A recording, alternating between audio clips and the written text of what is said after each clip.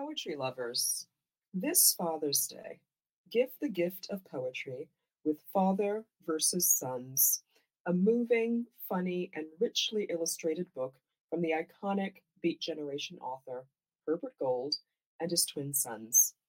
Father versus Sons, a correspondence in poems.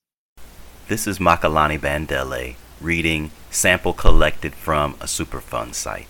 Or just the way hazardous This shit ain't be right. abstract till it's in your backyard. Time to throw on the Izod, say a little sedition, and wade in the toxic waste This like shit ain't troubled healthy. waters. Plus grandma like, boy, you done bumped your head, trying to drown all them white people swimming in it. Did you not duck coming straight out the sewer This shit again? ain't Sweet. Told you umpteen times, white supremacy is an ecological disaster.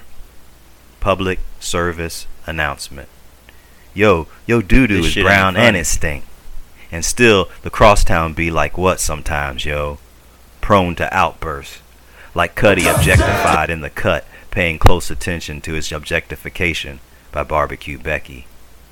Behold the funk This shit in ain't all nothing to its fuck with. glory. Why hold your nose to spite your hood? Don't stop, get it, don't stop, get it.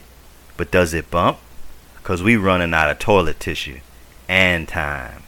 Plus, Joe Pappy need brand new lungs and a just justice system. About this poem, I loves me some non-representation. From sculpture to jazz to poetry, I gots to have it in all the arts. Lately, I've been experimenting with abstraction and photography.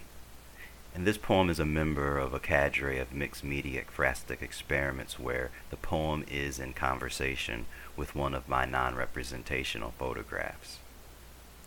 Linguistically and typographically speaking, I told Maury that Douglas Kearney's work is this poem's baby Dada poetics, even if he don't claim his child.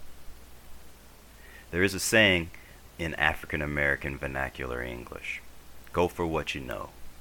And I know many African American communities are victim to environmental racism, and I know we don't talk enough about the intersection of global warming, white supremacy, and its engine, capitalism.